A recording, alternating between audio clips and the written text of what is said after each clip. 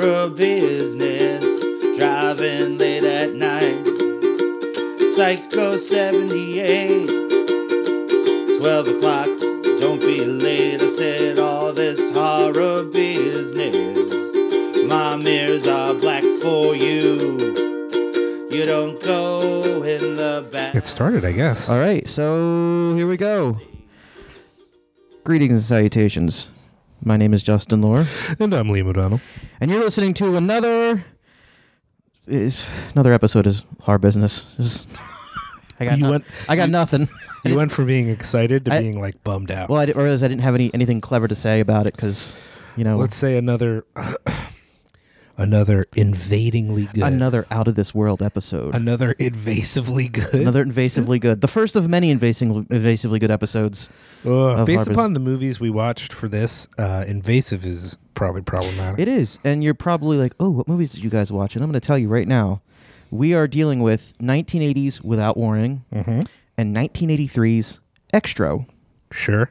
Both movies I've wanted to see for a long time and talk about. Without Warning starring Jack Palance. Martin Landau. And most importantly, David fucking Caruso. David fucking Caruso. And of course, Extra starring British people. Yeah, starring people whose, when you click them, their names are all like highlighted on Wikipedia. And when you click it, they're like, oh, this guy's a British actor best known for being in Extra. And I'm like, that's nothing. Why is your name fucking linked? Those people are all like Broadway actors. Or not Broadway, but whatever British. Do we have a Wikipedia yet? Horror Business? Yeah. No, but we should. Yeah. Why don't you get on that, motherfucker? I don't know how to do that. I don't mess with Wikipedia. Surely there's some listener out there who might be willing. I don't think Clint Konopka is a listener, but he not in high school, but I believe it was when we were at college, he edited Easton's Wikipedia to include us as notable residents. I appreciate that. Which was pretty cool. Yeah. So before we get going any further, I just want to say thank you to Chris Reject and LVAC for sponsoring us. Oh, yeah. Good work on that. Yeah, see? I am the worst person to ask to do a sponsorship, but here's the reality. I used to work at Lehigh Valley Apparel Creations, and I know for sure that even though they are fun and good-natured and easy to work with, they are also amazingly professional. They are, yes. Chris, while not being straight edge, which I will point out every chance I get. Sure. He is say what you will about the man, and I will say lots about him. He is extremely professional and he knows how to get stuff done. They have what's known as the trash ink special, where they take all their leftover ink and it forms this pleasant looking gray color, and they'll do it's like 50 shirts it's like a reduced price because they use this ink. Sure. You can check them out at www.xlvacx.com. Chris Reject's not straight edge. Chris is not straight edge. There are straight edge people that work for Chris. Chris is not a member of the order, though. It's fine. You should order. He doesn't need to be straight edge for you to order shirts there. Okay. You're taking it too far. But you're going to, I'm not saying that's you. That's not me. But there are X's in the website. So there are X's in the website. I don't know if Chris is a turncoat. I don't think he is. Oh my God. That's not important. What's important is that you should go check his stuff out, and we greatly appreciate all the work he has done for us. Yeah. He could also check out his record label, Square of Opposition Records. Of which I have put out a record on. You did not. Yes, I did. What did you put? What was the record Me and Brad Hogarth, who works for him, our band years ago. We were in a band called Cold Lake December. Oh, you told me about this. Yeah, sure. Did we talk about this on the show before, though? No, I don't believe so. Okay. Absolute grade worship. We did a split with a band called Defiant Trespass. We put out a split 7-inch on Square of Op. What's amusing about this is I'm pretty sure 90% of our audience, you say a split 7-inch, and they are, oh yeah, sure. But what I'm amused by is the 10% who right now are going, wait, you mean like a record, like a vinyl record? Like a vinyl. I know about vinyls. I heard that hipsters like you guys like vinyls. Which is, I deal with that every day at work. People are like, vinyl's coming back. And I'm like, that's what they tell me. You aren't a record guy though. You don't. No, I'm not. But I mean, I do work at I work at an establishment that has a record store attached to it. So sure, I deal with people all the time. Like, people like my parents' age who are like, you guys got a station to station? I'm like, yeah. Vinyls are coming back. All right. cool. Yeah, I mean, I've been very nice about it, but you know what my Twitter's like. It's a weird. Yeah. I have a weird community of people who don't consider themselves. In my mind, they're all part of this like community that I've created through Twitter. Yeah. But they don't talk to each other and don't want to. And when they do, it's like problematic. Like I'll retweet someone and someone who doesn't know that person's like, oh, that's bullshit. Or they get, I'm always causing fights that way. But one of the things I've had to be on my best behavior not to make fun of is a number of friends who I love. They're great people, but they're more movie people than music people. Yeah. They're just now rediscovering vinyl, which is weird because a lot of movie guys were already on the vinyl tip because of the resurgence of soundtracks. Yeah. We're getting new editions of soundtracks, re-releases of soundtracks, whatever. Friend of the show, future guest Michael Burdan, wrote a very good article about how it's weird to pay $40 for reissue when you can get the original for a quarter, but still it's a cool thing in some ways. But it's interesting to see the ones who are just now are getting into it because it's like this new world is opening up for them, Yeah, I mean, it's definitely, I think it's kind of like it's people like reclaiming their glory days, or in a lot of the times that people I deal with, it's like they can be hip again. They're they think they're already ahead of the curve, and it's like, you're not. They already feel pretty cool. Yeah. Okay, so that's enough. I guess in a roundabout way, thanks, Chris Reject. You can check him out, xlvacx.com. Square of Opposition. Squareofopposition.com. They're all over. They're on Facebook somewhere. Liam, have you done anything horror related other than watching these movies with me? Well, as you know, I had a child. You did have a child. Since the last time we recorded, I now have a young daughter, Maeve. Maeve Patricia Tyndall O'Donnell, and I guess that was horror related. There was a lot of blood involved, so I guess it's kind of in my head. Every birthing scene is like John Hurt dying in Alien. That's Jesus Christ. That's what it's like for me. It was a C-section, so it's a little more similar than the other way. You can tell I've never seen. I have a very bad understanding of how of the female anatomy and how birth works. Oh my God. I'm not very. It was it. With a C-section, it's not quite I don't know about you, the listener, but I've watched birthing videos before as part of educational things. Yeah. It's, there's something glorious and something horrifying about it, but it's more beautiful than horrifying in my mind. I'll take your word for it. Yeah, no, it really is. With a C-section, you don't get to see, and I think that's good. I think one of the new ideas I have is that you should be able to see, like they're going to have like the option of like a clear curtain so you can watch, but that's more like surgery to me in a way. Yeah. Still, you get the baby, she's beautiful, you immediately, like your biology, even if she was the worst child ever, at least at that moment, you're just like, I love you and I will kill, like, what do I need to do? Do I need to kill this nurse right now? Is she making you cry? Because I'll murder her. Yeah. That's the thing I need to do.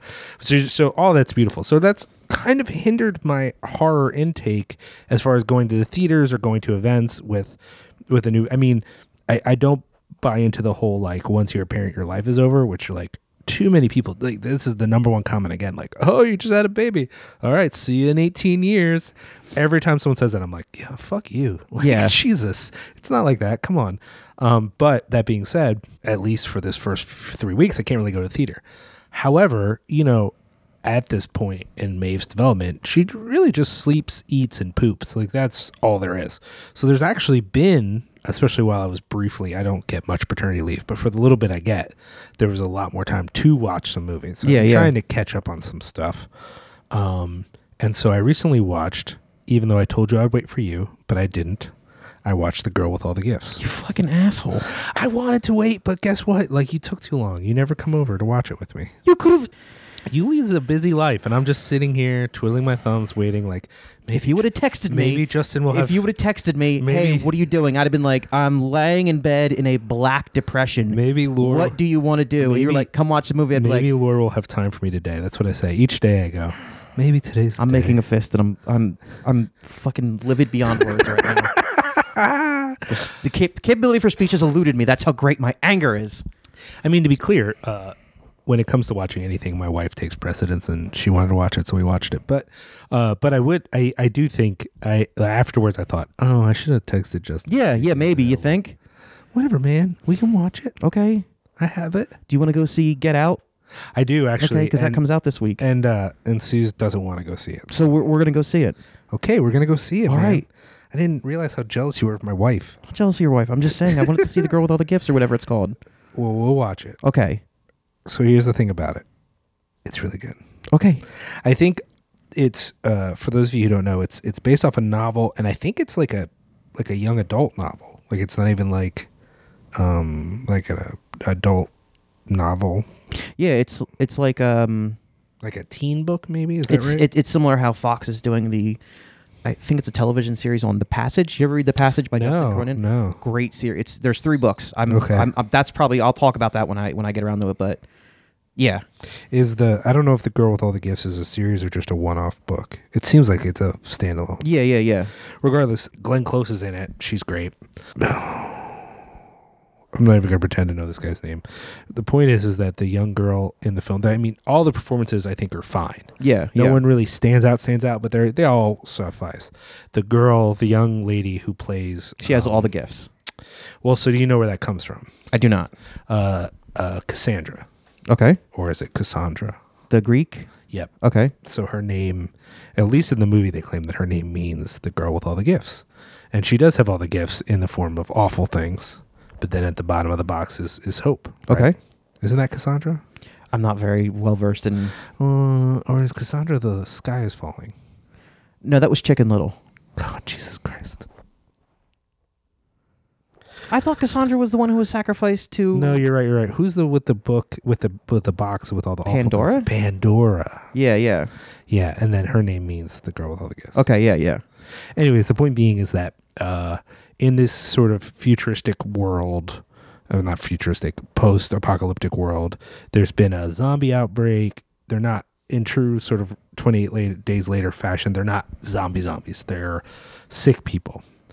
Unlike a 28 days later, it's not a virus. It's like a fungal infection. Okay, so like The Last of Us. Yeah. And they don't refer to them as zombies. They call them hungries. Oh, cool. Because as soon as you get infected, you just attack. There's no even in 28 days later, there's a sense in which you kind of die or you get sick or, you know. There's like 30 seconds before you. Sure. Well, so this is 30 seconds too, but yeah, it's the same thing. Like you just start biting. Like literally, like the turn is so creepy because it starts in their jaw. It almost looks like the person starts to like work their jaw a little bit, and then they look at you and they just open their mouth. Like they're just like, like they're that intense on biting you. So you're at a facility. They have a bunch of children. They don't let the children do anything. They're all strapped up, and the children seem fine, intelligent, normal. But then if you spit and the child smells your like natural odors, it starts to freak out and wants to bite you. But when they don't smell you, they rub this stuff on so you can't smell them. They're fine. So you find out later why that is. I won't ruin it for everyone, but they're sort of like almost like a hybrid version, basically. And so this base falls, and these people go out into the world, and this one girl who's very charming and very sweet ends up with them. And some of them want to like protect her, and some of them don't trust her.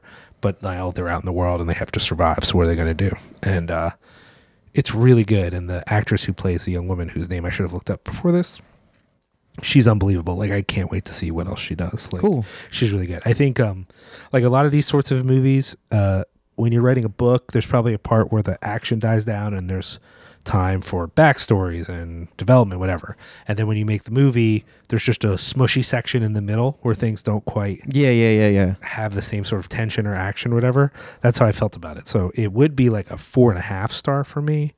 It probably should only be a 3 star for me in the sense of like it had some moments that were not, but she's so charming, and then the ending is great. And I don't know if it's great necessarily cinematically. Like I don't think they directed it better or anything like that. I just think the way that story works itself out is so good, that it made me love the whole thing.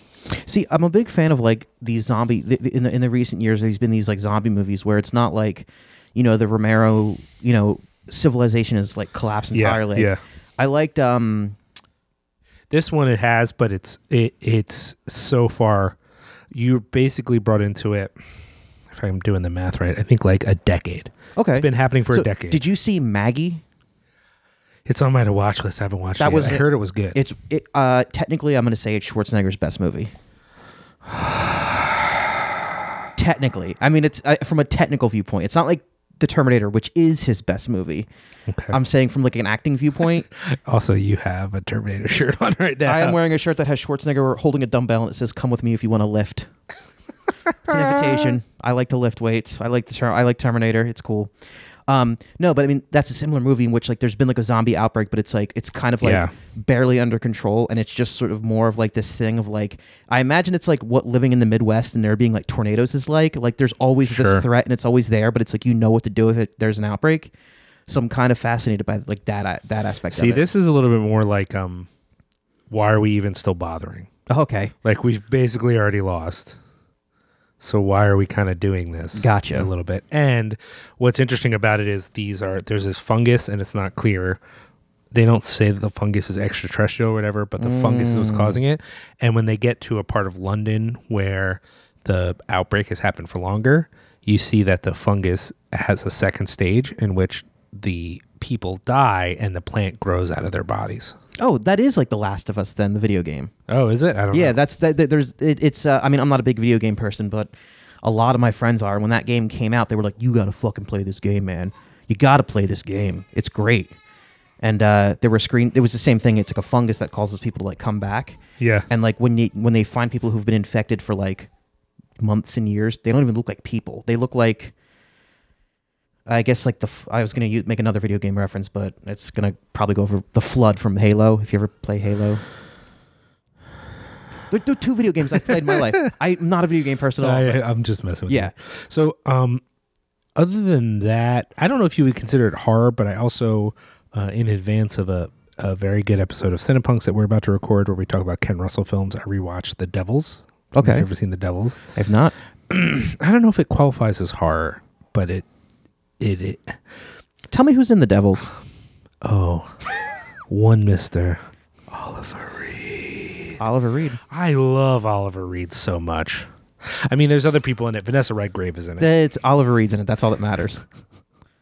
Oliver Reed is certainly the sexiest human being in the movie, yes. Oliver Reed. Oliver Reed. That's all you got to say. He's amazing. I mean, he is beautiful. God damn it. I just can't help myself. He's just such a man. He really is. He's like a born Hellraiser. Like, and that's who he is in the movie. He's basically like too much of a man for the priest. Of course. You can't hold that man down. I'm being a little sexist. He rejects. It's not just that. There's negative things to his character too. He is a creature of his time, but there's a sense in which the movie is really about how he wants more life. He wants to be more alive, and everyone else kind of wants more control and, in a sense, more death. I don't know. It's funny because when I first watched it, all I could think about was it. I wouldn't say theologically, but from that sort of church mindset, like what is this movie actually saying about faith or about religion? Yeah. Rewatching it, all I could think about was the Trump administration and about power and about the way that the public is manipulated. And I didn't think about much about theology or church or anything at all. Okay. Or faith or however you want to put that. I wouldn't say that there's much actual like theology in it, but there is like thoughts about the nature of faith and what it means to be someone who believes in something. But on rewatch, all I could think about was there's a lot of politics in the movie, a lot of power struggle, a lot of manipulating the peasants and stuff. Yeah. It's great. It's all that's making it sound very intellectual. There's also a lot of nude nuns humping crucifixes. So if you're into that, If that's your thing, yeah. if you're a lot of curing women of possession, which is like awful torture, really. Yeah. That's all that. It's unbelievable. And on the other hand, though, if it's like if with certain kinds of exploitation films, if you are going to watch something that is taking stuff and really pushing it to its edge, why not let it have some meaning behind it? Like, it's not a message film, but Ken Russell's like telling a story for a reason. Yeah. There's a point. So I don't know. So rewatching it was really amazing because I guess I was worried that the first time I watched it, I was just impressed by how ridiculous it is. And like even some people I know who've watched it didn't like it because they wanted it to be more ridiculous. I mean, there's a lot of crazy, woman like humping things. I mean, I can only imagine what a movie about Oliver Reed feeling restrained and breaking those restraints is about. Oh, I mean, for those of you who don't know, it's very loosely based off historical figures, but the idea is like, it's sort of during the Protestant Catholic conflicts in France. Okay. The French crown doesn't quite have control of all the cities. The cities are somewhat independent. And so the governor of one of these cities passes away, and he kind of leaves Oliver Reed's priest character vaguely in charge. Great idea. Now, Oliver Reed is a great orator. He's much loved, but he's super hot. And there's lots of rumors in the city that he's not a very good priest in the sense of how he treats women. And then you find out that that's quite true. It's very true. He has a bevy of women. Would you go as far as saying his carnal appetite knows no boundaries? It's pretty bad, yeah. Okay. Yeah. So, and you kind of get the idea that he has some virtues, but he's kind of an asshole. This is sort of the picture you get of him. It's Oliver But Reed. He's just playing himself. Meanwhile, the Catholic Church is sort of weaseling its way into the crown. Okay. And the bishop, who's again based off a historical figure, all he wants is to murder Huguenots. Like that's all he wants in the world is just dead Protestants. That's what he wants. And so he wants to, at this town where Oliver Reed is, it's suspected that there are Protestants there, which is not unfair. But it's one of the few towns in all of France at the time where no war has spilled out there. Protestants, Catholics haven't been killing each other. Okay. And that was because of this governor who was very good friends with the king, and so that he was sort of kept the peace. So these Catholic folks show up. They're going to tear down the walls. They're like, the walls of this city are an affront to the king. So we're going to rip this down, and then we're going to come in and kill all the Huguenots, and you're just going to do that because we're going to do that. And so Oliver Reed's no fool. He's like, look. No, of course not. Look, I'll let you do that when you have an actual thing from the king saying you can do that. Oh, we don't have it. Oh, then whatever. So as soon as he defies them, they're like, we got to fucking get this guy. Meanwhile, in the town, there's a convent, and the head of the convent is played by Vanessa Redgrave. It's a woman with a hump back, and she is sexually fixed on Oliver Reed. And don't blame her. And she really wants him to come be their spiritual leader because she's sort of conflating. Quote unquote spiritual leader. I mean, a lot of her meditations about the suffering of Christ become her like fantasizing about Christ touching her, and then fantasizing about Oliver Reed touching her, and it becomes it's a natural progression. You start to get this whole thing that she's fixated on him because of repressed sexuality and whatever. Meanwhile, he's politically in a tough place because he's opposing these Catholics as a priest, but he's a Jesuit, so they don't trust him. But I'm getting too much into it. The point is that because of politics, they encourage this nun to accuse him of stuff. They have some stuff against him. He impregnated a dude's daughter, but they can't prove it was him. He's done some other sort of nefarious things around town, but most of them are like not really that bad. But then, so what happens is he actually falls for a woman, and they get married because he's like, look, I just keep sleeping around because I can't give up sex. So why don't we do this in an honorable way, and I'll marry you, and then it'll be okay. So he marries this woman. So marrying the woman gives them, when they find out about this, that gives them the pretext to like go in and start investigating. Okay. Really what they're doing is just torturing these nuns till they admit that crazy stuff happened. And then in a certain moment, they basically say like, look, you're going to accuse him of doing all this crazy stuff, or we're going to murder you. So the nuns just go nuts with it. They start like humping everything and ripping the clothes, and they can do anything they want because they just claim Oliver Reed's priest character is doing it. Yeah. He's showing up to me as a spirit, and I did the witch's thing. And all the rational people in town who are like, this is fucked up, they all get accused of being sorcerers too, and it, on and on and on. So, yeah. Anyways, I think I kind of just ruined the movie. I'm sorry. No, it's fine. I mean, it's more stuff than it happens, but it's really just about Oliver Reed for me.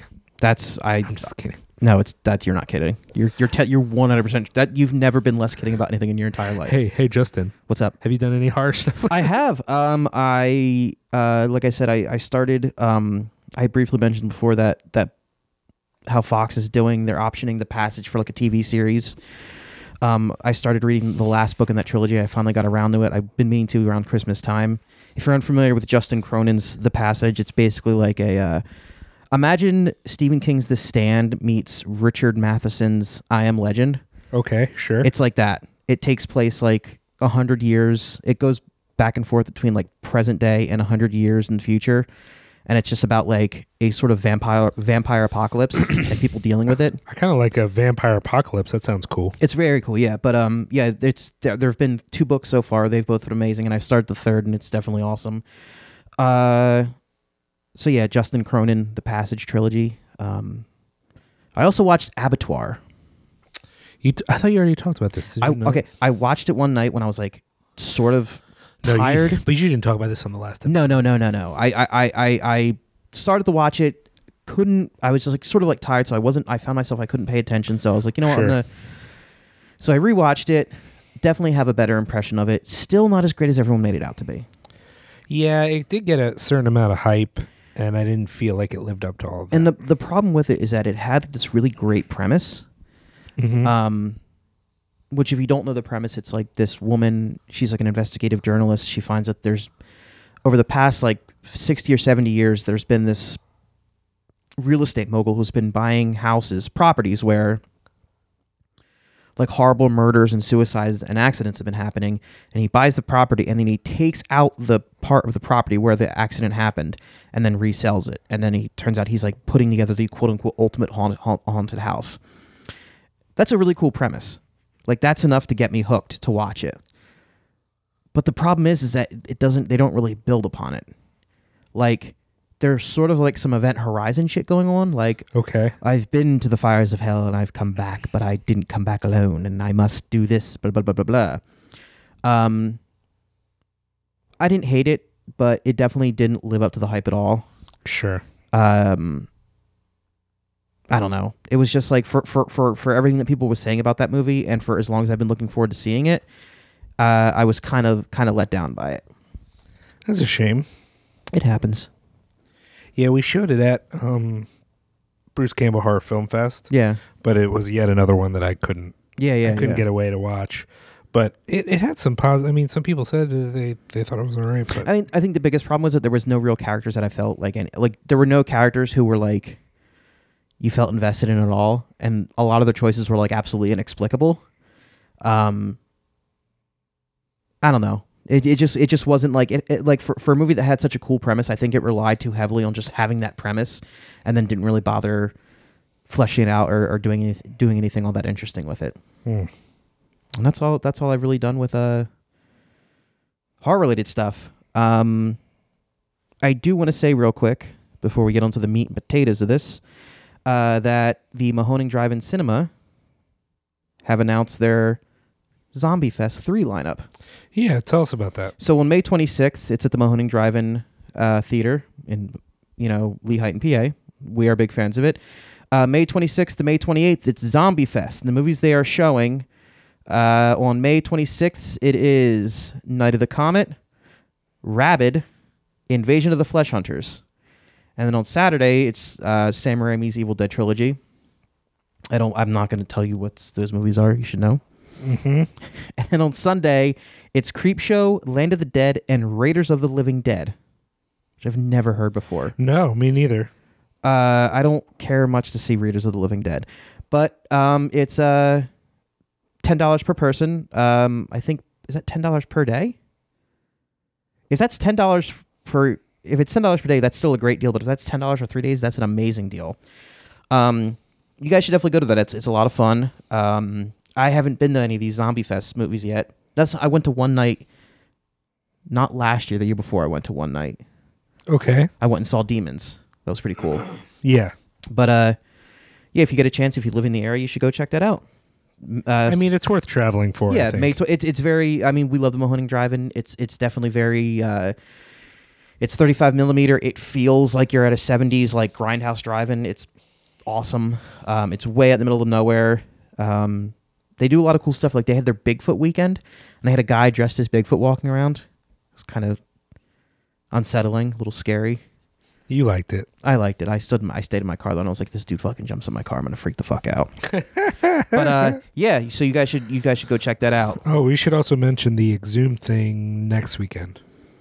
Oh, is that the? Or is that this weekend? That's next weekend. You mean the Empire Pictures? Yes. Is that the 25th? I think that's this weekend. That's this weekend. Yeah, it's this weekend at the International House in Philadelphia. It's Trancers, Ghoulies, and the Dungeon Master. Trancers, Ghoulies, and the Dungeon Master. International House this Sunday. I think that's Saturday. I'm the worst person in the history of the world. I think so. And yes, all 35 millimeter. And also, they'll have tickets on sale at that event for X-Fest, which is their big exploitation thing that they do in May. And I've been a few times to X-Fest, and it's a lot of fun. So, sorry, I'm just double checking. Yeah, that's on Saturday. The triple feature, the Empire Pictures triple feature, is on Saturday at 7:30 p.m. Cool. You guys should go check that out too. Philadelphia. All right, so you want to take a break real quick, and then we're going to jump into our first picture of this episode? Yes, sir.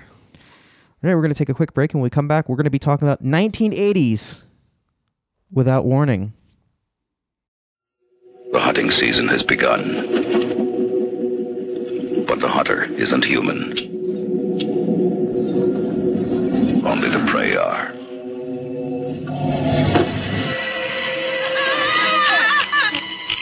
It came without warning, like nothing on this earth. Our friends are dead. Beyond any known terror. No, that horrible creature. Come on. There's chasing me. Because when it leaves this planet, no one may be left alive. Look, I'm warning you.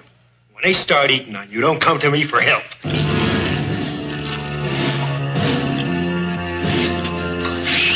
It's crazy. He came down here with a sport. He wants to get himself a few trophies. And you know what? Right now, you and me, we are the prize game. The hunter. The hunted. There was no tree.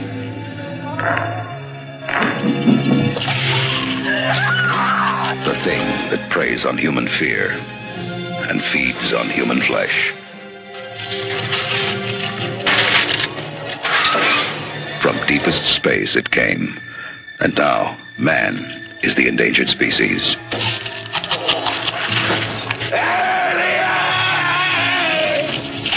It came without warning, and now it's coming for you.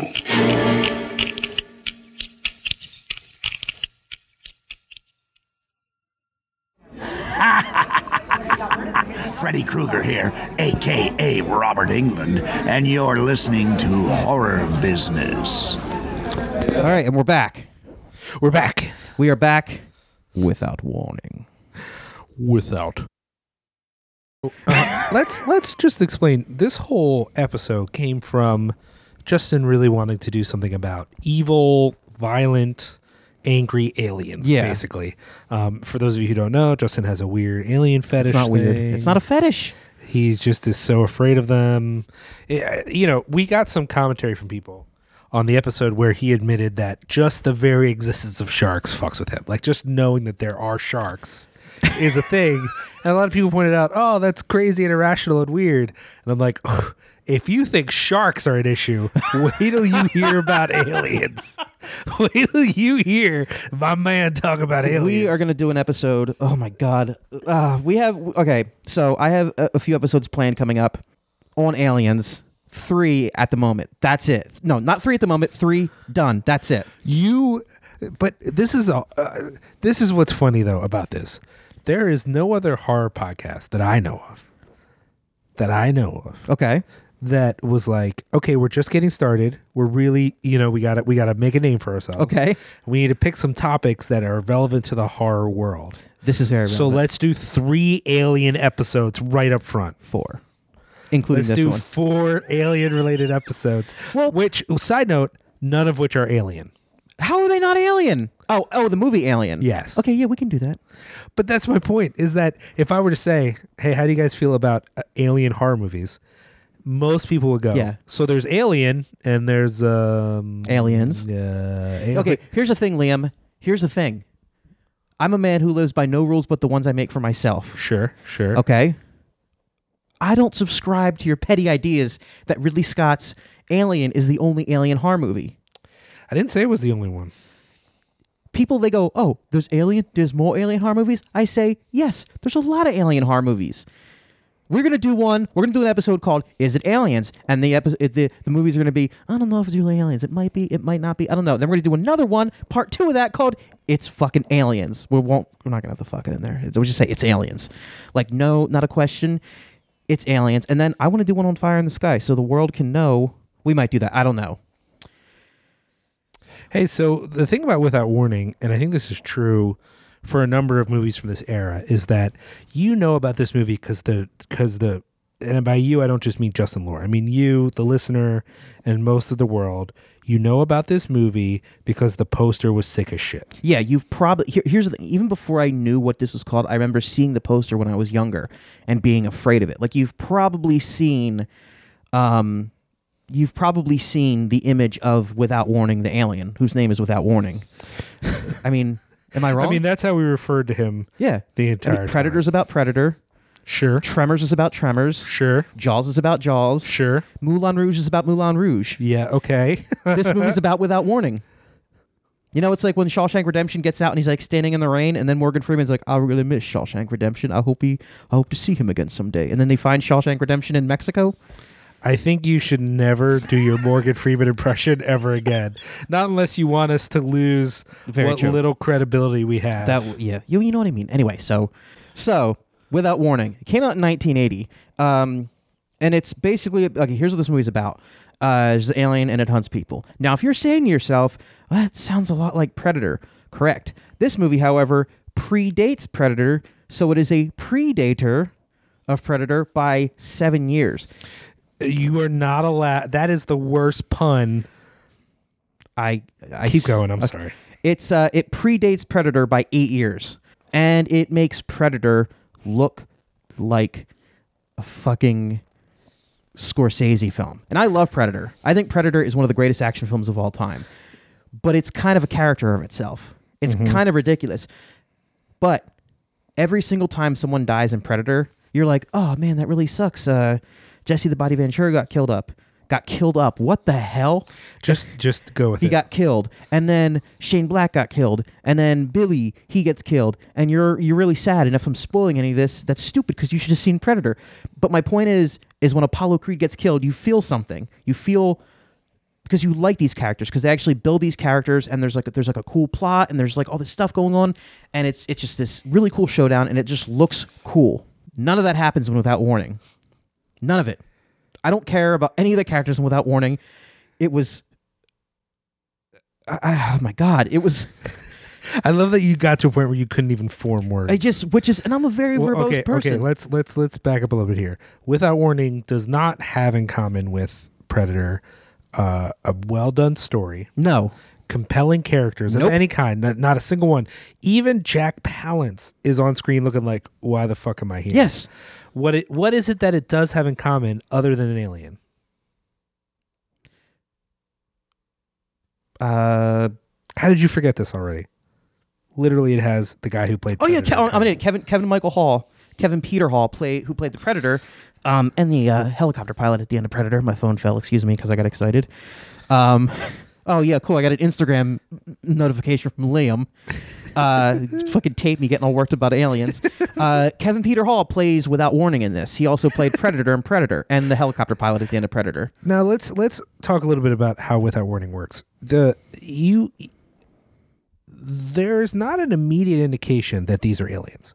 Basically, what we see first is there's a dad and a son out in the woods. Oh, my God. Worst father ever. Like most dads and sons, the dad is a gnarled old fascist. And he's very disappointed in his son. Is a fucking touchy-feely hippie who like acts like he's never fucking seen a gun before. Yeah. Here's the thing. If dad is such a mega hunter, why is his son at, 30? Like, right? What even is a gun? I'm like, wait a minute. The dad's like walking on like, my son's gayer than toucan Sam. Listen to the goddamn village people.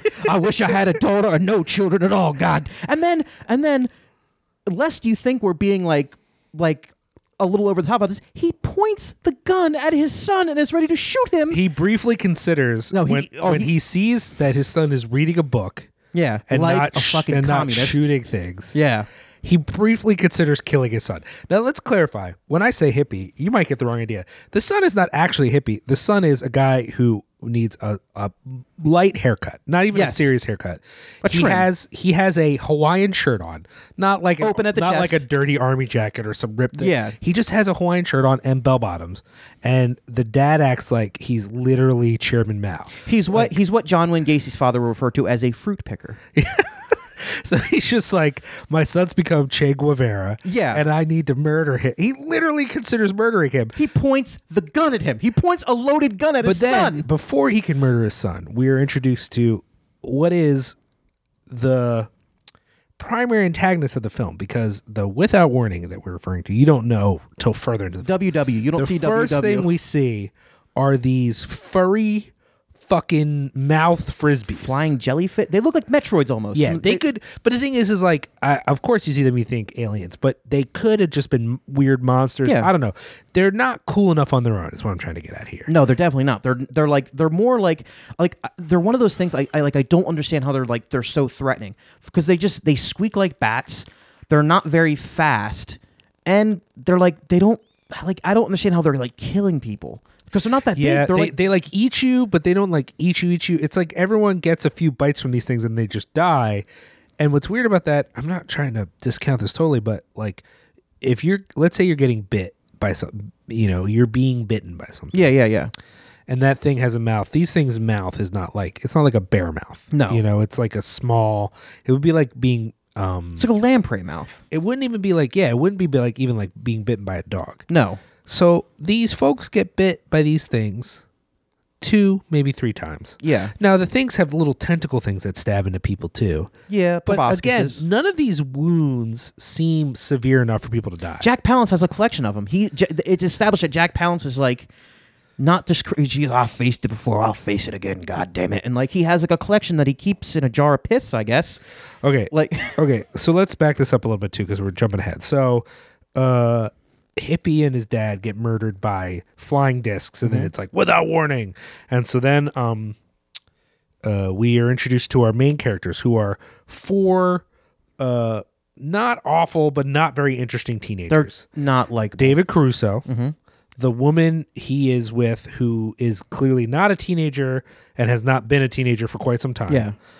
His friend, who looks disturbingly like Danny Osmond. He's very similar to one of the Osmonds. Okay. And then this other young lady who looks like she's 12. Granted, she's not. She's got to be She's in her not, yeah. 20s, but she looks 12. So much so that it was weird for me. And they're going to go to the lake, whatever that is. Yeah. So they all hop in the van, the clearly sex van. Oh, it's a rolling sex dungeon. And so along the way, they have run-ins with all kinds of local people. Local horror weird. movie tropes. Yeah, that are just awful. And then they get to the lake, and of course they're attacked by the discs. They find a hut where the alien, who we still haven't seen, without is warning, keeping all these bodies. So I guess you also skip the part where a completely incompetent scoutmaster leads a troop of Boy Scouts into the woods. He starts talking about nothing. He walks off. He leaves them there. He gets attacked. They see the alien, the main alien, and then they run away. They're never heard from again. Never again. They're not. Well, no, because they talk about them. They're like, "Oh, these Boy Scouts, we found them." There were some Boy Scouts who got lost. Yeah, but they serve no, for all intents and purposes, they're out of the movie forever. And then there's like what Liam just said with the couples like getting attacked. We don't actually see David Caruso get attacked on screen, which is a crying shame, because I would love to see David Caruso get attacked by without warning. Yeah, the one couple is an actual couple. The other couple, this is sort of like a blind. They're like date. their friend. They're like it's like the girl's best friend and the guy's best friend. Being And like set up. Yeah, they're like, oh well, you seem nice. I'll go walk in the woods with you while our friends fuck down by a lake. Yeah, basically, David Caruso and his girlfriend are just like, okay, well, we're in the lake now, so we're gonna have intercourse. Yeah, and so the this other disgusting lake. It's a fucking quarry. It's the grossest thing. So they walk off, then they disappear. And, you can go. I mean, I'm kind of like inclined to run through this thing just because it's so painful. Well, yeah. Okay, I just want to say, the guy who directed it here, Graydon Clark, which sounds like a made-up name or an X-Men villain. Some of the movies he directed, Tom. Okay. Satan's Cheerleaders. Oh, I like Satan's Cheerleaders actually. Wacko and Black Shampoo. Oh. Yeah. So, who the fuck knows? Like, but this is like his only venture into science fiction, I think. Okay. Or horror, whatever this is. I mean, the point is that the two who are less horny figure out what's going on. Yeah. They go to town. They encounter a crazy dude who believes them, but then he's unhinged. He is the most offensive portrayal of veterans I have ever... Like, I was thinking about this in the shower today. You know how in... Have you ever seen Jarhead, the Sam Mendes movie? Sure, Okay, sure. You know at the end when they come back and they're like there's the welcome home parade, and that like Vietnam veteran gets on the bus, Yeah. and he's like, "Welcome back, Semper Fi, Marine," and then he's like, "Do you mind if I sit down?" And he sits down, and he's just like haunted, and it's like, wow, that's some intense. Those guys are like, holy fuck, like it's a very really insane scene. That is not this movie. That is Sam Mendes is it's a very delicate treatment of what happens to a veteran when they see some serious shit. It's very nuanced, and it's just it treats it delicately. This movie turns it into a character. Like we don't know what with Walter Matthau of all people. Yeah, no, I wish it was Walter Matthau. Martin Landau. Martin Landau. Dude, if it was Walter Matthau, he'd have been like, "Fucking aliens, god damn it! I thought I got live in fucking Vietnam." I can't believe I Korea." said Walter Matthau. That would be incredible. If it was Martin Walter. Landau. Look. Ryan, weird sounding white people names are all the Yeah, same. that's all the same. Like, you know, him. I don't know. Wilford Brimley, they're all the... His name might as well be Jimmy Clambauer. Jimmy Clambauer, yeah. Shimmy Shamblau. Yeah, I don't or fucking know. Lobert Winston or something Martin like that. Landau is just freaking out. Yeah. Now, we've already been introduced as well to Jack Palance, who is also crazy. So we get both crazy guys early on in the film. Yeah. But Jack Palance seems at least to like have his wits about him. And he's not crazy. He's just afraid because he knows what's going on. Like, he has like an actual grasp of what it is. Like, Right. he's saying all this insane shit, but he's not wrong. Right. Martin Landau is like, there's a strike force on its way. Sure. They're coming to get me. This whole thing They is could look like people. This is like this invasion Yeah. by Vietnamese. Exactly. Like, he's like, there's at one point where he's just like standing outside and he's like talking to himself, and then he just fucking salutes. Like, I mean, the point is they're in a bar. He has a freak out. Yeah. There's a gun involved. He ends up shooting the sheriff. yeah. Just because the sheriff's tall, so he's probably an alien. He walks in and he just, and at this point, we still haven't seen the fucking alien. In fact, you see him in the distance. The Scoutmaster sees him in the distance briefly. you see him a little. You see a shape. But Yeah. we don't see the audience isn't given the alien for a while, and they draw this fucking shit out. They leave. They go with Jack Palance for a while. They try to figure out what they're going to do. They see when Jack Palance gets attacked, Yeah. you still don't see the alien. No. We don't visually see the alien until there's this moment where This is actually kind of cool when you first see the alien. it's true, but the couple kind of escapes. They find a home. Well, you missed the part where they escape. They're wandering in the woods. They get picked up by Martin Landau. They're like, "Thank God the cops are here!" And they get in the car, and it's Martin Landau. He's like, Oh my "I'm God. on to you." And then like the dude, like, he has a fucking gun pointing at him, and he's like, "I'm gonna kill you because you're aliens invading this country. I'm gonna kill you. I'm a soldier." And the guy's like, "No, you're right. We are aliens. We've divided the Earth into 7 sectors." And he starts like talking, and then he just like he's like, he just like shoves him aside. Oh my God. Doesn't like disarm him. He just shoves him and they run, and the guy He just opens, pushes him. Yeah. And then there's a chase. They jump off a bridge into the water. Martin Landau opens fire on him, and that's the last you see of Martin Landau. You don't see. Oh yeah. Yeah, he's just gone. He just like he stands on the bridge. He screams obscenities and shoots in the water, and then he's just gone. So they wander around the woods for a little longer. They come to a house, which it's sort of like you're thinking like, oh, this is going to be like Martin Landau's house. No, he shows up at the end again. Does he? Yeah. When does he show up at the end? Right at the end. I must have stopped. I don't. No, yeah, right at the end. He shows up and he's going to get them again. And then they're like, no, look, there's the fucking thing. Oh. And he's like, oh, what? And Oh, he's that's right. like- And then he walks up towards it. Yeah. Like he's going to fucking fist fight the alien. He has the gun pointed at it, and he's like, "I knew I was right." And the alien's just like looking at him, and he's like, "Motherfucker," or whatever. And then the alien just like it like throws like, oh my God. So they find this house. They're wondering about the house. They're about to fuck, I think. I saw it. There's it's sort of like that trope of, you know, we finally escaped danger. We're in this secluded place. We're here together. It's going to be real intimate. But then they never get to that. Yeah. He tries to be like really noble about it. But Yeah. the whole movie actually, for like a teen murder romp, is like very lacking in any sexuality. Yeah, but thankfully, because I don't want to see those people fuck. That's the point. Is unless it's David Caruso, in which case I just want to see him whip his sunglasses off and be like, I warned you. That's another thing about this movie. There's so much warning going on in this movie. Okay. There's like five times where they get warned. Let's finish it off. Or let's keep going here. We'll get to the bigger issues with it, but it's worth highlighting this. We don't see the alien until she has a weird nightmare. She wakes up. She has a weird nightmare after being asleep for maybe 5 seconds. Like for no time at all. She goes out to talk to the dude that she is at the place with. He's dead, and then the alien's like. No, because they keep saying, he's like, did I turn the water off? Did I close the closet door? Oh, sure. There's all that shit. And then he goes in the room and she's like, I can finally sleep. And then she wakes up and she's like, Tucker, whatever your name is, like, are you there? And she goes in and he's like sitting in a chair with his back turned. And then she turns turns the chair around and he's got one of the fucking lampreys on his face. And then you see, without warning, just standing in the corner, and it like hisses at her. He's just like, and it's you're like, holy shit! Like it's really, it's just really. I mean, because he looks like, and Liam's gonna fucking argue with me on this. It's like a gray alien. Liam the whole time was saying it was a tall white. It was not a tall white. Here's the thing: was it tall? Yes. It wasn't a tall white. It was a gray. Was it kind of white? Yes. How do you fuck with me on this? I get that it's not quite a Nordic. A better term. Or a Pleiadian or a Venusian, cited by George Adamski in the 50s. Or maybe is it a Roswellian? We don't know. Or is it the Flatwoods Monster? Or maybe the Hopkinsville Goblins? It's a fucking gray. That's what it was. Here's the thing. It's certainly a... And it's blue.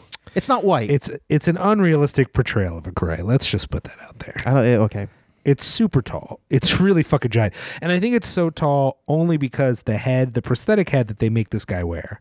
Which we'll talk about in a few moments. Is fucking insane. It's so big. Anyways, point is that there's more running around and Jack Palance saves her. And then they have this like last confrontation scene with the alien. And it's so drawn. Like you might get the feeling that, oh man, Justin and Liam are really rambling trying to tell us this plot. Usually we do the plot pretty quickly.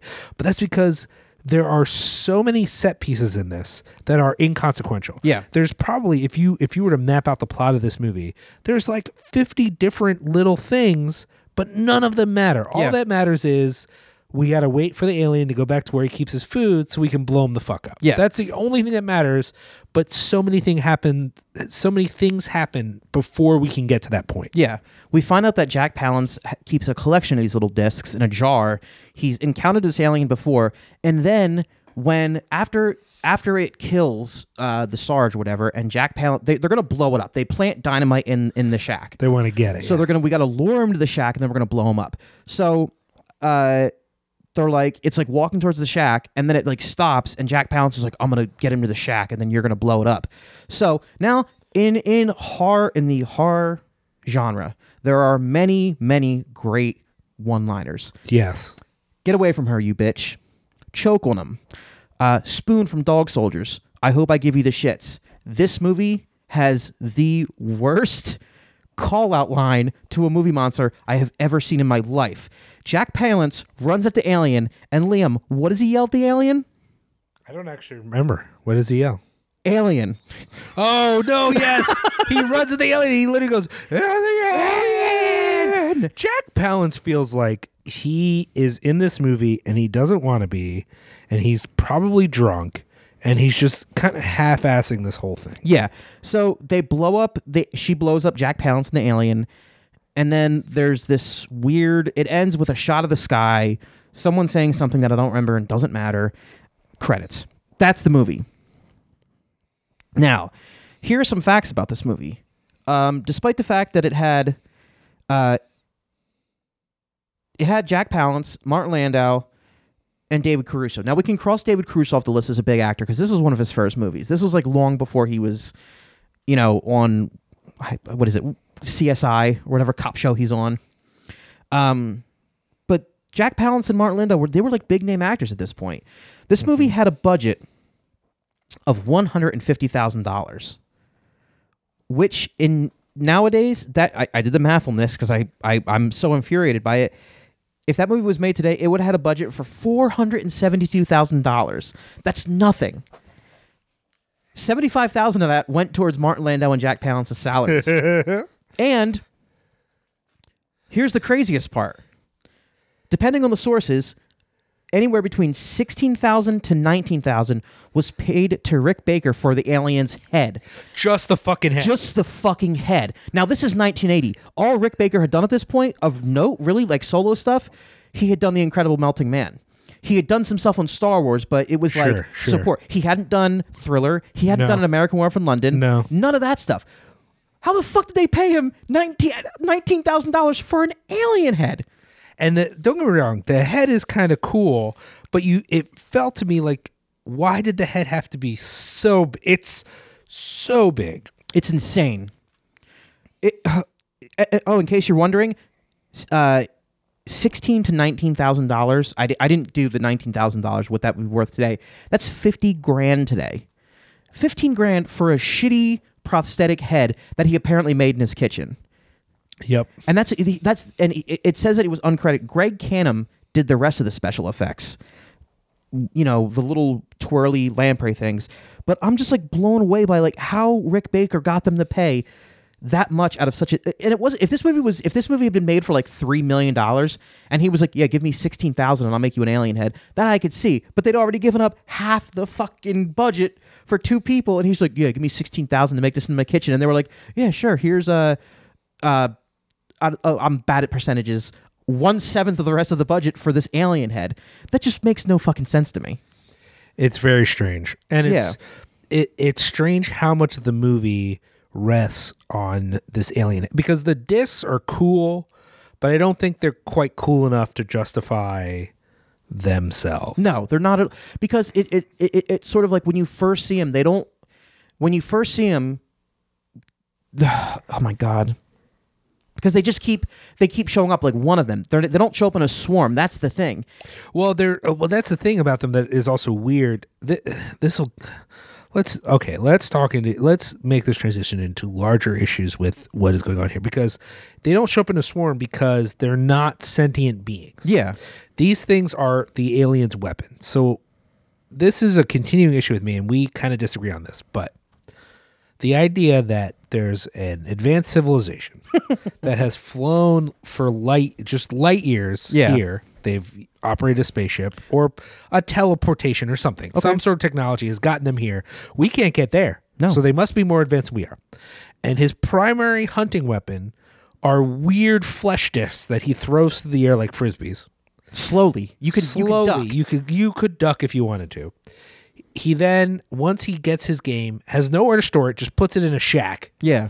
A man-made shack. He didn't make the shack. No. It's like a Department of Water shack. My man can barely walk or move. Mm-hmm. Like, this is like, you know what this reminded me of was the VHS 2 segment. Alien Abduction Slumber Party? Yeah, where the dogs run around. Ooh. See, to me, that one was so stupid because those aliens in that one, they move like zombies. Like, I am okay with the idea of aliens as our monster, unless we're talking about sentient beings who got organized, built a spaceship, and came here. Then their monsterness has to be civilized. They can't show up in the ship and then be like, "Wow, we're barely human." It's like, what? It's the reason the xenomorphs work is that the xenomorphs, you never see a xenomorph being like, all right, let me enter in the coordinates. Yeah. I can go to the planet. You know what I mean? Like, they hitchhike on things or they find ways to get around. They're like clearly a creature. Yeah, but go on. I can't. They cut the power. They cut the power. Bill Paxton says, yeah, but they're just animals, man. Sure, they have some intelligence, but the point is they can't fly a fucking spaceship. Right. Or if they could, that's fine. Then you have to show that there has to be a way to understand that.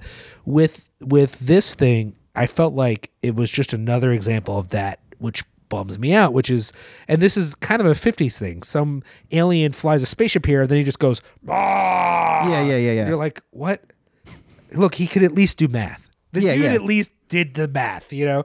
Now, again, not to say that there aren't things where the alien is like that because it's an animal from another planet. That's fine. But if he flew a spaceship, if he's this movie wants you to believe this guy's a hunter. Again, like Predator. Mm-hmm. He's a hunter. He's here to do a thing. The thing I love about Predator is that the Predator is very brutal and animalistic, but he's smart. And he has a code of works- this is going to sound like I'm making a joke, but I'm not.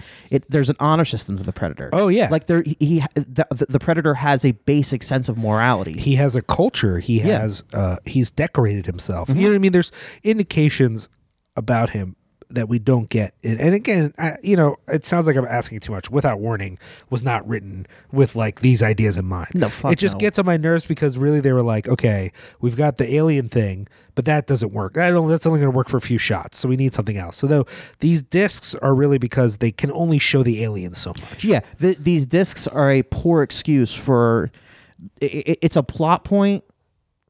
It's a function. It's a set function being dressed up as a plot point. Sure. That's all this is. Yeah.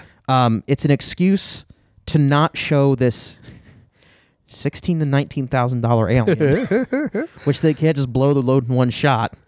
And to be fair, all these things we're saying could be true and the movie could still be fun. But then it's also not fun. Like no one's acting as good. No. You're never scared. Nothing gross happens in a way that's like exciting. Like nothing that you're like, oh, I can't believe they did that. Like nothing about it is unique. There's no visceral moment. I mean, you said this is the guy who made Satan's Cheerleaders. Yeah. That's at least novel. Like Satan's Yeah. Cheerleaders.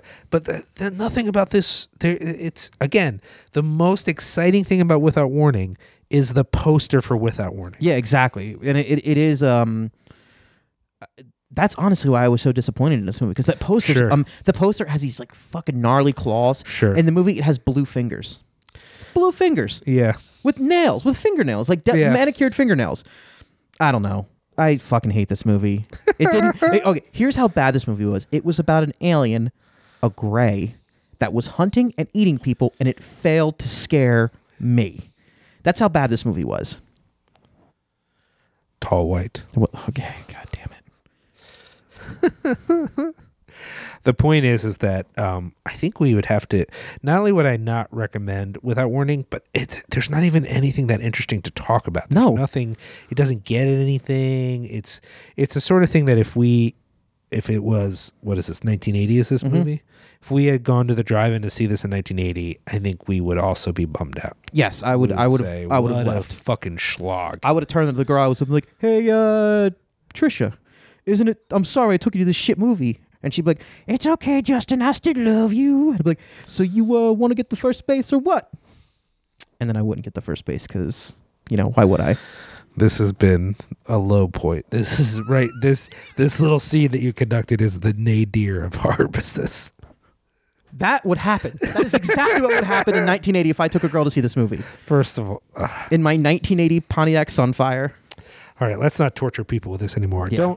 Don't see without. We're warning you not to see without warning. Yeah, there. Oh, and let's also just briefly highlight this. Something Justin mentioned earlier, but it's worth saying. There are so many motherfucking warnings in this movie. Yes. You've named the movie Without Warning. How many times are you going to write in the script? I'm warning you. Yeah. Let me warn you. We warned you. Like that would be like if they made I don't know, Tremors, and it was about birds, which they kind of did in Tremors 3. So that's a moot point. That was a bad. You know what I mean? The Tremors is the ground shakes. There are tremors in Tremors. Without warning, there should be no warning. It should strike like Predator. There's no warning. He's invisible. He strikes. Even the discs make a noise. If they were paying attention, they would fucking know. Oh, there's bats out in daylight. That's weird. They're probably rabid, so we should at least have some cause for concern. Let's get the fuck. No, they're alien discs. I'm done with this movie. We're going to take a brief break and we're going to come back. I hate and Without talk Warning. about Don't watch this movie. a much more interesting film. Yes, 1983's Extra.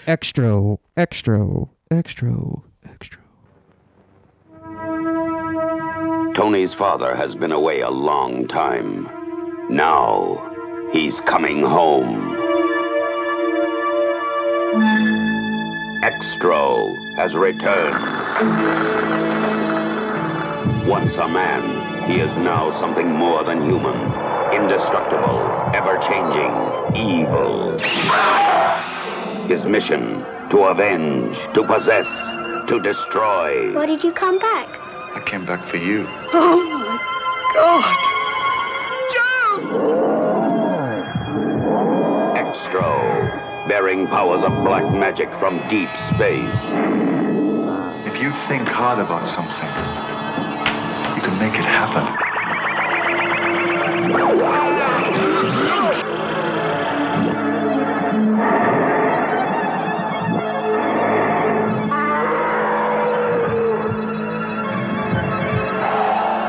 Use it when you need it.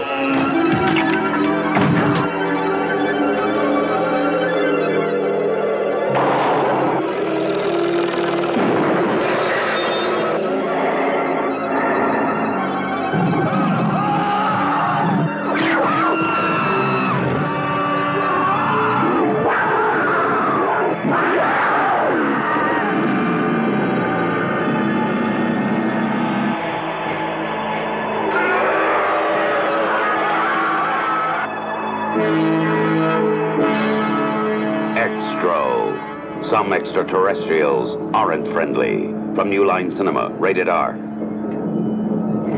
on a second. I gotta. Oh, you'll hang on, all right. Are we recording? Yeah. All right. Cool. All right, we're back. Hey, everybody. We're gonna talk about Extro. Extra. 1983's Extro, directed by. Oh God damn it! Directed by Harry Bromley Davenport, the most British name ever. Is that really the name of the guy who directed this?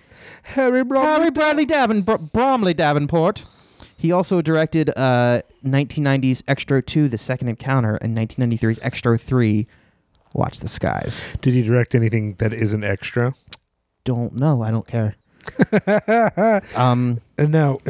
I've never seen any of the Extra sequels. I'm assuming you haven't either. No, I don't want to see Extro 3, Watch the Skies, because the cover scares me. Is that really true? Yeah, I'm not. No, I mean the cover of the movie. It's like it looks like the alien from Fire in the Sky. I don't like it. So, Extro was made in 1983. You've never seen this before, right? I'd never seen this. No, it was made the British Video Nasties list, which is pretty cool. Sure. It was critically panned, but Wikipedia then goes on to. Wikipedia describes it as a cult classic because, Harry Bromley Davenport probably got on there and made it a cult. Put that in there. What's interesting about this movie is it came out on, this was released on New Line Cinema. What's cool about this is this was one of the pre-Nightmare on Elm Street horror films on New Line Cinema. Wow, which is interesting. And when I say it was critically panned and it was considered a video nasty, I'm going to read a quote from Roger Ebert. This is why I love Roger Ebert. He gave it 1 out of 4 stars. He called the film ugly and despairing and said, most exploitation film movies are bad, but not necessarily painful to watch. They may be incompetent, they may be predictable, they may be badly acted or awkwardly directed, but at some level the filmmakers are enjoying themselves and at least trying to entertain an audience. Extra was an exception, a completely depressing, nihilistic film, an exercise in sadness. It's movies like this that give movies a bad name. Wow. That's fucking vicious. Yeah. That's really bad. Considering the fact that I like this movie a lot more than did Roger Ebert see Without Warning? I would love to know that.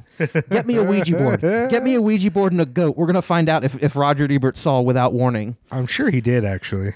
Oh my God, that would be...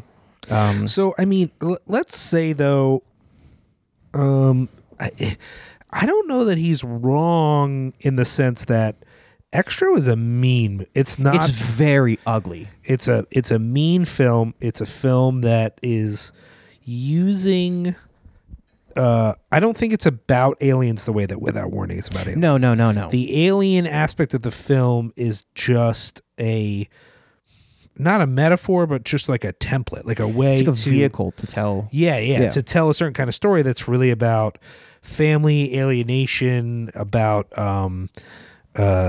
sort of the ways that we can be kind of awful. I mean, if you think about it, all our man does. Well, let's tell you a little bit about the movie. What Extra was about is what's the little boy's name?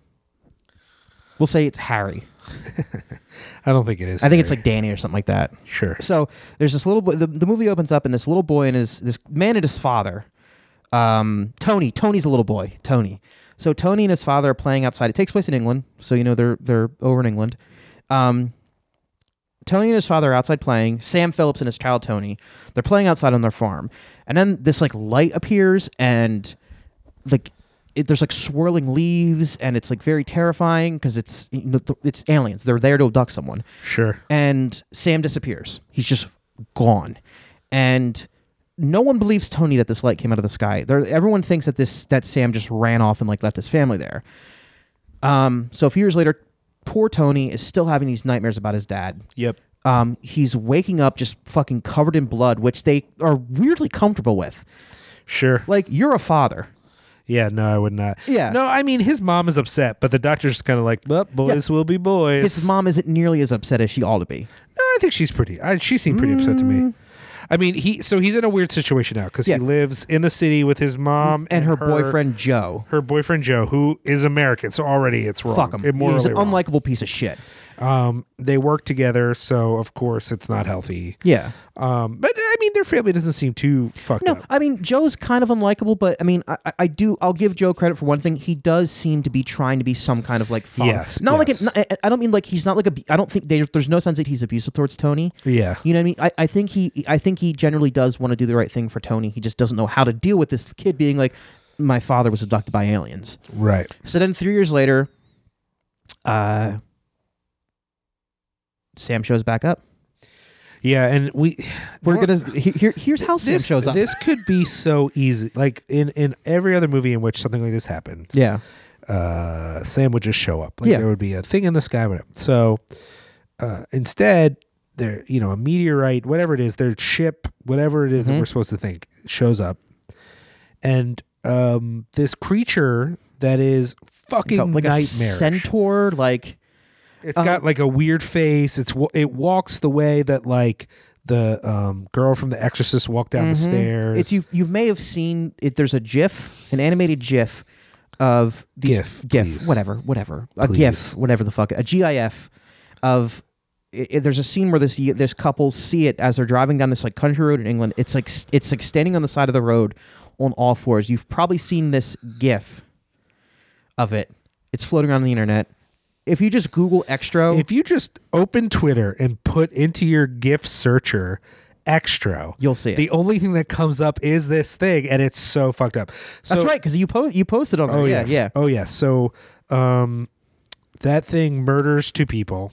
Just murders impregnates a woman through her mouth, a la Alien. Yeah. He shoots a tentacle thing into her mouth. She becomes pregnant, and then a fully formed Sam emerges from minutes later. Within a few minutes. Yeah. So she's dead. Yeah. He goes and he steals clothes from the other people he killed, and then he goes about his business of trying to figure out what happened.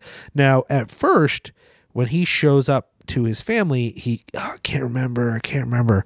But over time, it becomes clear that he can remember. He's been on another planet. He had to somehow change his shape and being, and he invites Tony to be also a part of this.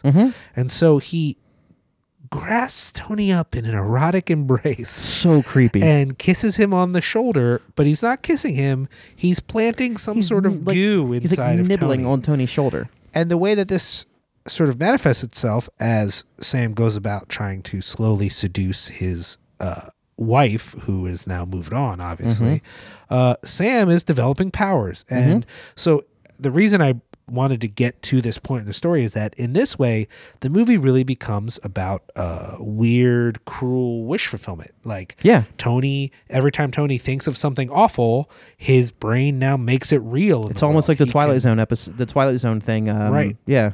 So there's a sense in which he can now control reality, and he's like Proteus in the X-Men. And what's interesting is as this moves forward. So at first, everything Sam does in the world is very biological. He's implanting things. He's doing whatever.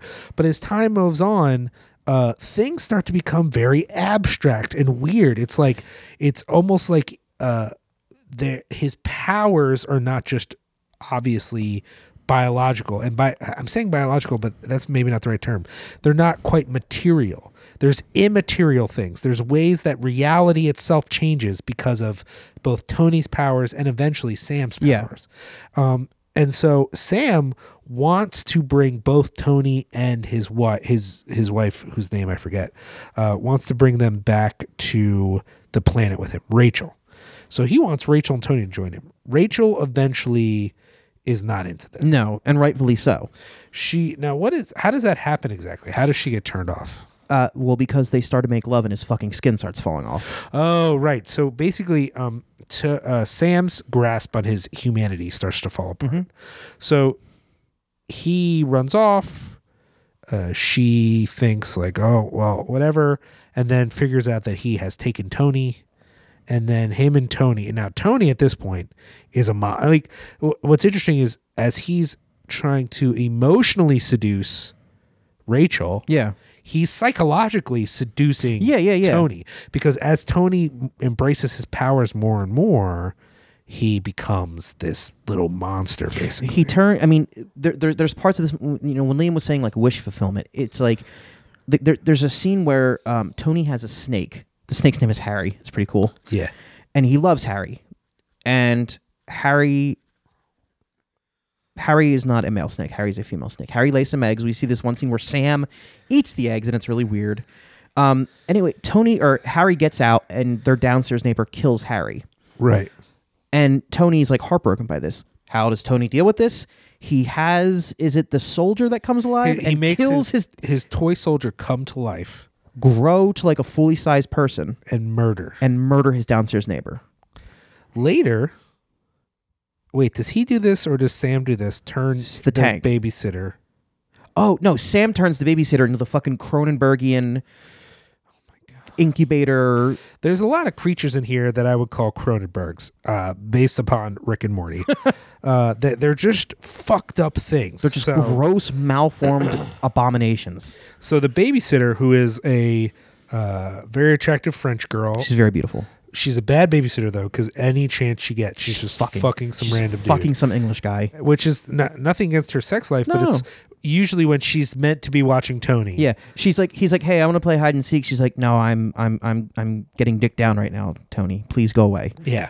So one of the ways wish fulfillment happens is she gets messed with by Tony, and then Sam turns her into this cocoon for alien babies that just like spurts out these like eggs. They look like gelatinous softballs. So then the most disturbing part we hadn't told you yet is that one of the creatures that Tony sort of spawns from his mind is this fucked up midget clown thing. That's what I mean. It's the soldier thing that No. The soldier that kills her is his toy soldier. That thing looks like a giant G.I. Joe. Yes. But he has this little midget guy. Oh, Jesus Christ. He's a clown, a little person. He's a little person. He's also a clown. He also is very vaguely Napoleonic. And he's just Tony's little murder friend. He goes and he murders the babysitter's boyfriend. He fucks with all these people. He does all this stuff. So at a certain point, Tony and the murder midget, they make this goo. They put it in the fridge. It's like and the babysitter has been turned into this alien. It's like somewhere between a Cronenberg thing and like a Geiger thing. Yeah, and like a queen. It's like vaguely queen alien with the ovipositor. What it's called? So it's just crapping out these eggs, and they put them in this thing. So all that to say, we're jumping ahead here, but the point of that is. Eventually Sam absconds with his now entirely corrupted son. Yeah. And leaves Rachel, and Rachel sort of, I guess, then in a sense escapes. Rightfully fucking traumatized by what she's witnessed. Sure. But then comes home to find these awful gooey eggs. And so, and all that is to say, not just to give you guys the plot of this movie, but to affirm what Ebert is saying. This is a dark. There's no upbeat. Every character is awful. What happens to them is fucked up. There's no bright spots in the movie. And yet, this is the second time I've seen this. First time was at an overnight horror thing. So, maybe my judgment might have been off. Second viewing, I fucking loved it. Yeah, it's a great movie. I had a lot of fun watching this. Because it deals with like it has like opens up with an alien abduction, so I'm on board right away. Right. And then I like it's obvious that they have like the alien with like the multiple like stages of life. That's very like the facehugger from Aliens the weird fucking centaur thing in the beginning is like it's like a walking egg laying thing. Like, or is it? Like, I mean, because it's just like that thing doesn't actually turn into Sam. It's not Sam. It's like carrying his genetic material or whatever. Yeah, it's hard to say. It's hard to say, but it's cool because it wasn't just like it wasn't. They could have very easily just had like something crash and then Sam gets out and he's like, "Oh, I'm your father," and then all this like terrifying shit happens. But they took it to an extra level that they didn't need to by introducing this like weird fucking creepy thing that just like ran around. That made it just that more weird and surreal. Yeah, and he eventually turns back into this creature. He turns into a creature. Oh, that's true. Yeah. He's a different form of creature. Yeah, but his face looks the same, which the weird thing for me about this alien thing was the way that it had human teeth. Did it? It looks like, if you look at it, it looks like a mummified skull of a human. Okay. I thought it had more like dog teeth, but... They weren't sharp. They kind of jutted out the way... Here, let me look at... Oh, so this is what's weird, though, is that you're right. It has more, like, sharp... I feel like the later form of it had more what looked like kind of weirdly human teeth. Regardless, this thing looked fucked up. Yeah. You know what it actually reminds me of? The reason I was thinking human, and I didn't mean human, but did you ever see, like, in, like, Ripley's Believe It or Not, or any of those, like, freak shows, there's always those like emaciated monkey looking things that someone says is like a merman or something. Yeah, the Fiji merman. It looked like the Fiji. It looked almost exactly like the Fiji merman. Yeah, like very bony, angular features. Like, it looked emaciated and like desiccated. Oh, it's so fucked up. No, but this movie, yeah, it's very dark. It's not a pleasant movie at all. But it's definitely got like a very dark tone that I think really I think fits, and I think it works. Like, I mean, if you're looking for like a happy movie, like, you're not going to find it here. I don't agree with Ebert's dismissal of it as like over nihilistic, but it is kind of heartbreaking because it's about this little kid who, I mean, he just misses his dad obviously, and he wants to be with his dad, and then it turns out his dad is a fucking alien. But then the flip side of that is his dad's not like a monster who's out to hurt people. His dad obviously still cares about his son and his wife who has left him for this shit American. And it's just like, in the end, you know, I guess maybe you could say it's a semi-bright spot that Tony and his dad are reunited. But who the fuck knows what's going to happen? They're going to go to some alien world and become God knows what. It's interesting, too, because, you know, they never actually say alien in the film. And the way that the bright thing comes down, that's what I was. Are you saying it could be ultra-terrestrials? Well, yeah. I mean, one of the thoughts is that these could be extra-dimensional creatures, maybe even like Lovecraftian sort of. I'm on board. Okay. Yeah. But I would say the way that the light comes down, it sort of suggests something. But there's not really a ship. You know, it's definitely not crypto-terrestrials. I'll see you there.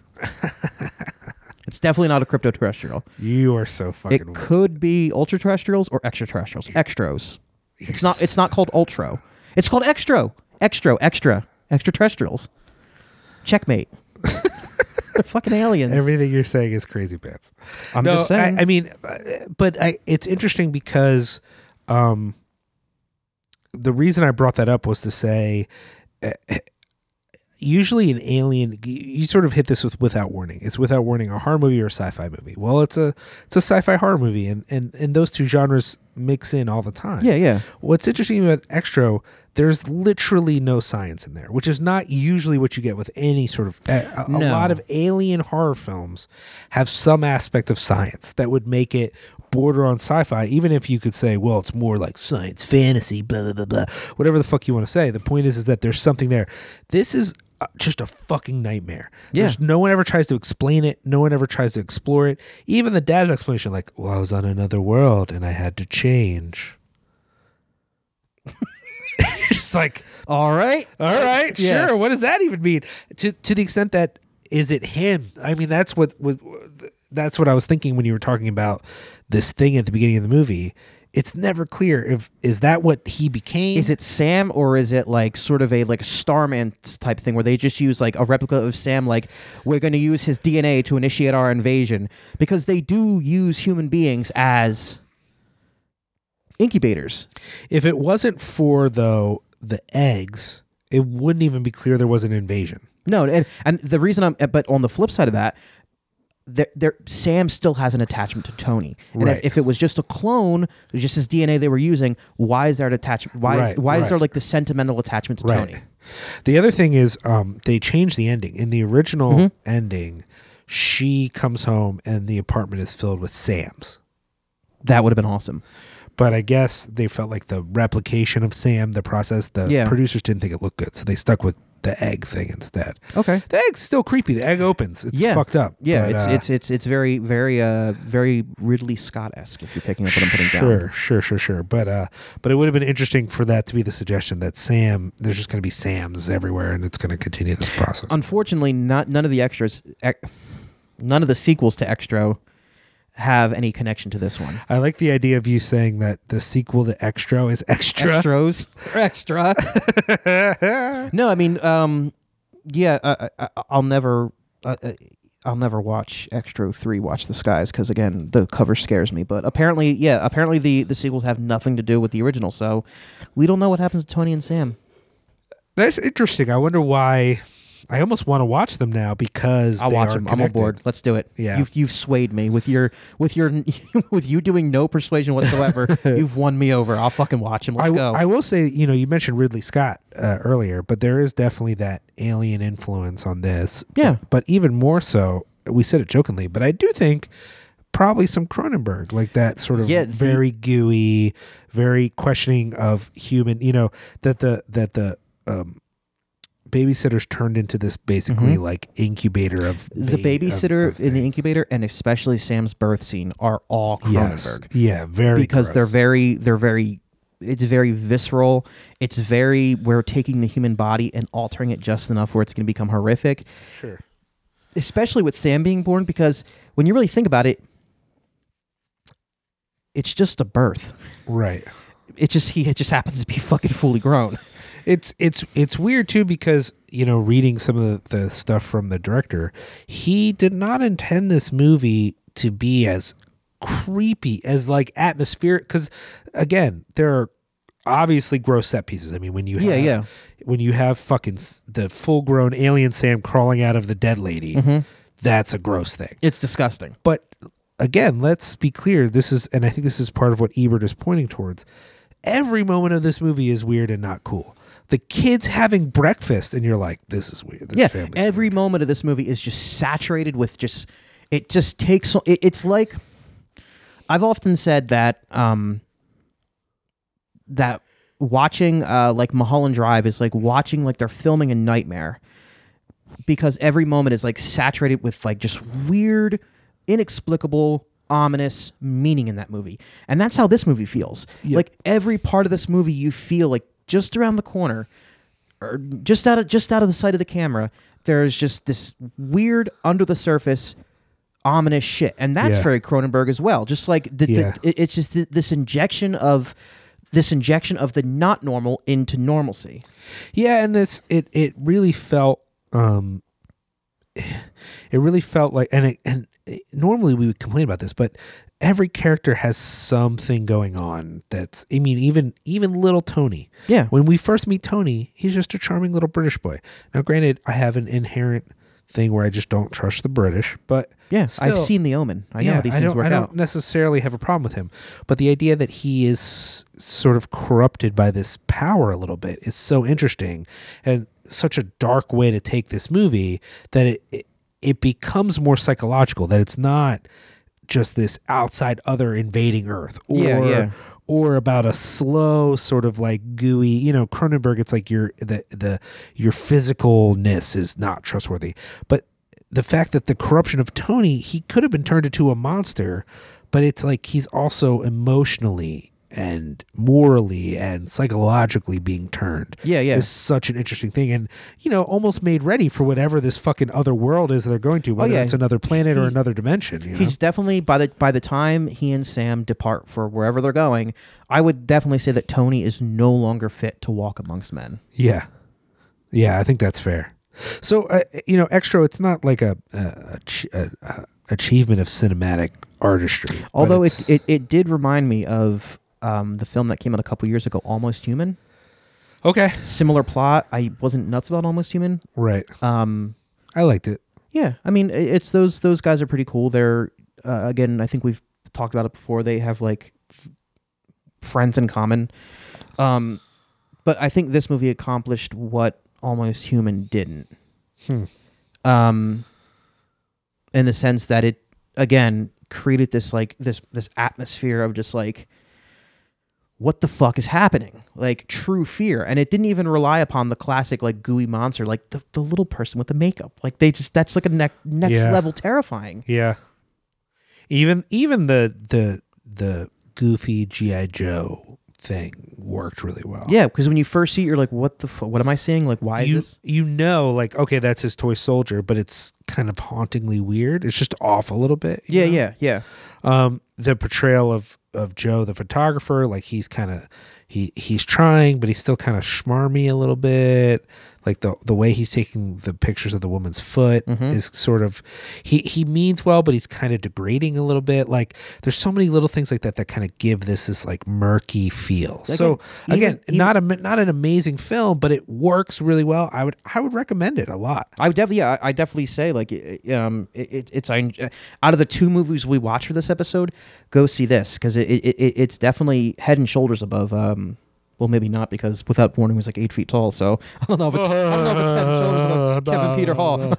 But I will say this though, hard movie to find. It is, yeah. Shout out to my man Andrew Bergeron for Bargeron for hooking us up with this. Bangarang. His name isn't Bangarang. I mean, his name's also not Bergertron, but Andrew Bangarang. That's what he should name his next podcast, Bangarang. Would it be like a hook-related podcast? On this week's episode, we're going to talk about how Glenn Close gets thrown into the boo box. Also, Andrew sounds like Anthony Hopkins on the podcast. You think he sounds like Anthony Hopkins? No, I'm saying like that's my impression of him was very like Anthony Hopkins, like Dr. Oh, yeah. It's because you don't know how to do people's voices. I don't. Because you're a narcissist. Yeah. Oh, my God. I am. So yeah, Extra. So those are the two Alien movies we watched. Yeah. One we would highly recommend, the other one we would not. The one I regret and wish I could take back from seeing because it was fucking unwatchable. I guess we'll have a follow-up episode at some point where we watch the Extra sequels, which who knows. So now we have 5 Alien episodes we're going to be doing. Yeah. Okay. Side note, if you're not into an alien creature assaulting women, Extra also might not be for you. Oh, yeah. I guess we should say that. We're a very progressive podcast, so we will say trigger warning. The scene where the Extra, when he first lands, yeah. If that's not your if stuff like that is traumatic to you, don't watch it because it is. It's not pleasant. It's not. No, it's very visceral and very squirmy. There's a few gross, squirmy things in this movie. And if you have good taste at all, don't watch Without Warning. If you're not into flying, furry, I guess they're almost vaginal. They're very vaginal. Yeah. They're weird. They're disgusting. Vaginal dente, as they say. Tooth vagina for those who don't speak Latin. All right, I think you sort of undercut us. That's it. Yeah. So I think that's it for this episode. We got some cool stuff coming up for you guys. Next episode, we are going to have some guests on. Yep. It's a secret right now. We're not going to tell you guys who it is. It's a secret, but you're going to like it. We're going to be talking about something that's also secret. Unless you follow us on Twitter, then you know what it is. And then we're going to be doing a crossover episode with The Final Girls, which should be fun. I'm really looking forward to that. We might talk about Fire in the Sky on that episode. Who knows? I hope we don't. Hard to say. Because I don't want to fall apart in front of those girls because they're awesome. I don't want to fall apart. I don't. Amy and Carly are like sweethearts, and then they'll be like, "So Justin, tell me about the first time you saw fire in the sky," and I'm on the floor fucking crying. Anyway, again, thank you, Chris Reject. Thank you, LVAC. Thank you, Albert Martin. All great people. Definitely go. I mean, 100%. If you have anything you need to be printed, beer cozies, go lvacx.com. Yeah, they'll service people all over the country. They will. They will help people all over the country. They will. They can print shirts, hoodies, beer koozies, hats, windbreakers, hats, luxury items, pillowcases. Posters. I don't know what luxury items are. Like a pouch for your pearl-plated dildo. They'll print that up for you. Jesus Christ! You always got to make it bad. That's what I do best. I take good things and I make them bad. Hey, rate, review, subscribe, download. Check out our Patreon. Big thanks to all the people who've supported the Patreon. Do we name them or? We'll do that. You can name one person. Jeff Thibault. Excellent. You can name two people. Justin Lure. That's right. Samantha Ray. Who else? Ashley. Maureen O'Donnell. Oh, my mom. Yeah. Anyone. Literally anyone. Big thanks to my daughter for only crying once during this episode. That was pretty awesome. Good job. Big up to Liam's daughter for not crying when I held her for the first and only time because I'm terrified of children. Whatever. Yeah. You're going to be your best uncle. I probably am. I'm a good uncle. All right. That's all for this week, guys. You can get at us at theharbiz666 at Gmail. If you're on Twitter, you can follow us at theharbiz666 on Twitter. I mean, if you're on Instagram and you like horror-related stuff, follow me at RepairmanXJack. Go on Facebook at theharbiz666. And, yeah.